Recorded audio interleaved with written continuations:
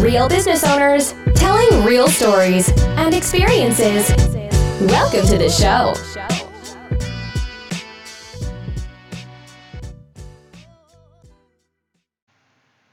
What's going on, everybody? So just got back from a big conference and doing some customer service, and over the past years, just helping hundreds of local small retail businesses. The main common pain point that they have is employees and staffing. And so, I've had some of the same issues in my business, but it's time to evolve a little bit. And what I've noticed, especially at this big expo that I was at, was a lot of people just don't want to get out of the old mentality of doing things. So they're so used to people wanting to come to work for a paycheck or for, just making ends meet. And that was okay for them. But that's not okay for a lot of people anymore. And that's why you're starting to see the struggle of finding good entry-level line employees, part-time staff, things that make a restaurant or a dry cleaner or car wash, a salon successful is those employees that we have on the front lines of the business. And so I was sitting with a customer, and it kind of hit me really hard. And I wanted to share a little bit of the conversation, a little bit of thoughts, a little bit of insight I've been seeing, especially over last year and this year. And it's taking on what's become really, really sexy for a lot of people, and that is business ownership. Business ownership now means a lot. It's a lot different than it was, 10, 15 years ago, where you opened up a brick and mortar spot. Now you have people that are business owners that can do online stores and sit at their house and then take their, personal time and make $100,000 a year selling t-shirts. A friend of mine was telling me he heard a story I was listening to on one of his podcasts. Guy makes, $400,000 a year selling t-shirts. You can go to, the store and buy and sell goods right now. Amazon, eBay, places like that make it okay. Also, too, you're dealing with, the small business owner, and we're all dealing with the Ubers of the world, where you can work on your own schedule. One franchise concept I know has a hard time because they're in the college space, and a lot of college kids work for them. And so they're having a tough time because those college kids now can just drive Uber, right, and make money, or the way they see make money, because there's some, things around that. But they can do that on their own schedule. And that gives them the entitlement, right, and the empowerment, I guess, of business ownership, because they work for themselves. So here's something that I've adopted, and I encourage a lot of people to adopt and move forward. And it's a little bit of a challenge, because it's going to challenge the way that you think. And that's to let go of some old ways of hiring, some old ways of the way that you approach your staff, some old ways of doing things. It's funny. There's never going to be an end solution to this thing, because one of my campaign manager, when I ran for office in Fort Lauderdale, he used to laugh. Marty was great, and he used to tell me, he's like, if it wasn't for employees and customers, business would be awesome. And that, it's a funny statement. It's a cliche thing, but it's a pain point that we're all going to have as business owners for the rest of our lives, or as long as we keep owning our business. So here's the challenge. I challenge you to give up the old way and try this new way. Give up a little ownership, okay? And here's what I mean. A lot of people want to get their people incentivized. And so they'll do little things, and hey, I'll incentivize you if this makes me money. If this makes me money, I'll incentivize you to do it. And that's typical. I see it when people ask me about building sales teams. They're like, well, if I'm making this much money, I can pay them this. Like, slow down, right? Get out of that way of if then, right?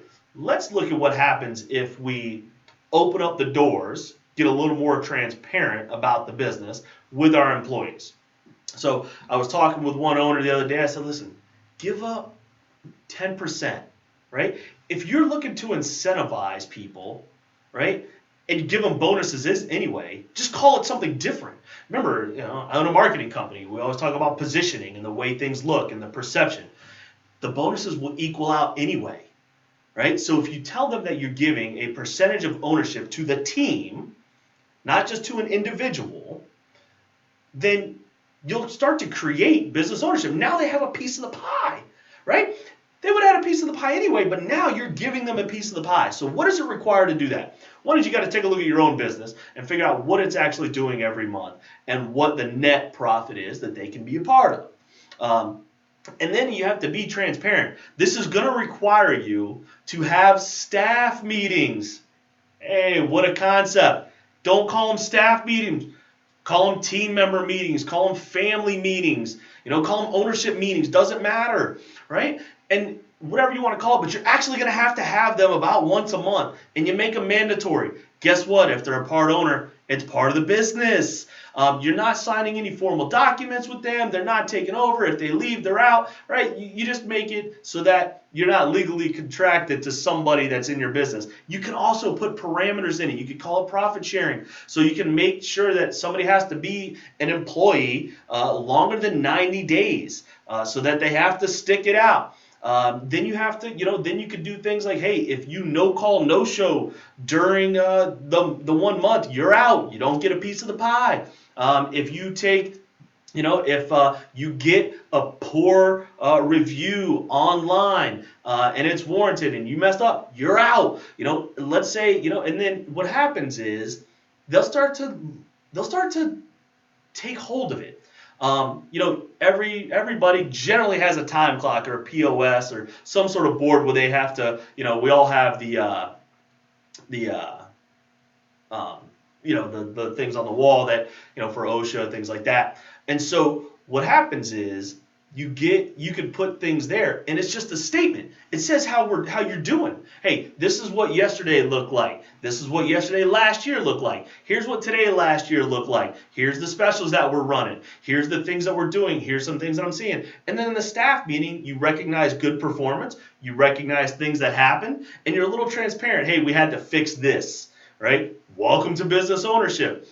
It'll help them get a little bit more, because the other side is, I hear people all the time when they talk about staff, they talk about, they don't deal with what I deal with, right? Well, let them deal with it, right? Let them see a little bit of what it actually takes to run that business. Now, when it comes to hiring, think about how much more leverage that gives you, right? Over your competitor who's just treating them like they want a paycheck, right? Oh, I just get these people in, I'm just trying to give them a paycheck. They should show up because I pay them, right? Old school mentality. Now, when you're hiring, watch how you position this. And I had a business coach, Michael Dill, taught me this tactic when I wrote down my vision, mission, and culture statements, and I want to give it to you, is, look, you write down what those parameters are and everything that happens. Somebody sits in front of you for an interview, right? We're getting out of the old way of hiring people because they sent us in a resume or they filled out a job application.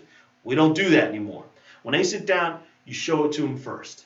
The first thing you do, and you let them read it. If their eyes light up and they go, wow, this is really cool, you keep doing the interview. If they go, all right, whatever, thank you for your time, you get up and you walk away. That's going to be the hardest part for a lot of you. It was tough for me, because sometimes we get into desperate situations. But guess what? Now you have a culture of ownership. And guess what ownership means, right? You got to step up to the plate. Everybody's got to step up to the plate together. So a couple people take on a couple more shifts. Belly out. You'd rather have good quality employees, family, right, than you would somebody that's just showing up for a paycheck that doesn't care about you, doesn't care about the business, doesn't care about your customers, doesn't care about the other team members. That's how you get stuck in that cycle of desperation, and you get stuck in that mentality that employees are just a bad thing and they're a nuisance in your life. You start to create a culture of ownership, right? And you can be creative. However you want to do it is fine. But in the long run, you'll be way better off than you would have if you just went around and kept hiring for the sake of hiring because, oh my gosh, I need somebody. Create that culture. If you need a little help, here's a gift. I'll help you. I love this concept. I'm in on this concept. I'm doing it for me. And so I will help you frame it, talk about it. If you listen to this whole thing and you're going through it, I really appreciate it because you all know I'm on a mission to help a lot of people. But here's another gift. Your first staff meeting, the next one you do, I will come for free, bring food, right? Probably pizza because you know I love pizza. I'll bring the food and I will conduct however long you want, 10, 15, 20 minutes on customer service. My background in the hotel business, I'm able to provide a lot of customer service tips, tactics, hacks, things that you can do differently that will increase your ticket size and your frequency, and it'll help your employees make more money. So it's a win-win for both. I'll do it for free because I believe in this mission. I believe that this will change a lot of people, and we'll go from a desperation mentality of employees to a family, or as some owners call it, a dysfunctional family type of mentality. So I hope that you got a little piece of this.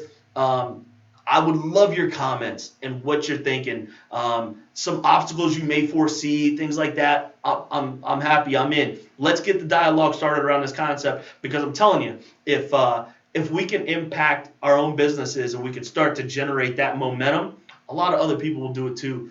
And a lot of other people will be successful, and that's what we're all doing. We're all trying to help each other be successful as small business owners and really build this community of success. I appreciate your time, taking the time to listen to this, taking the time to watch the video. Please, please, please leave your comments. Send me over whatever you have. If you don't agree, I don't care. Let's just talk about what it actually means. Thank you. Have a great day.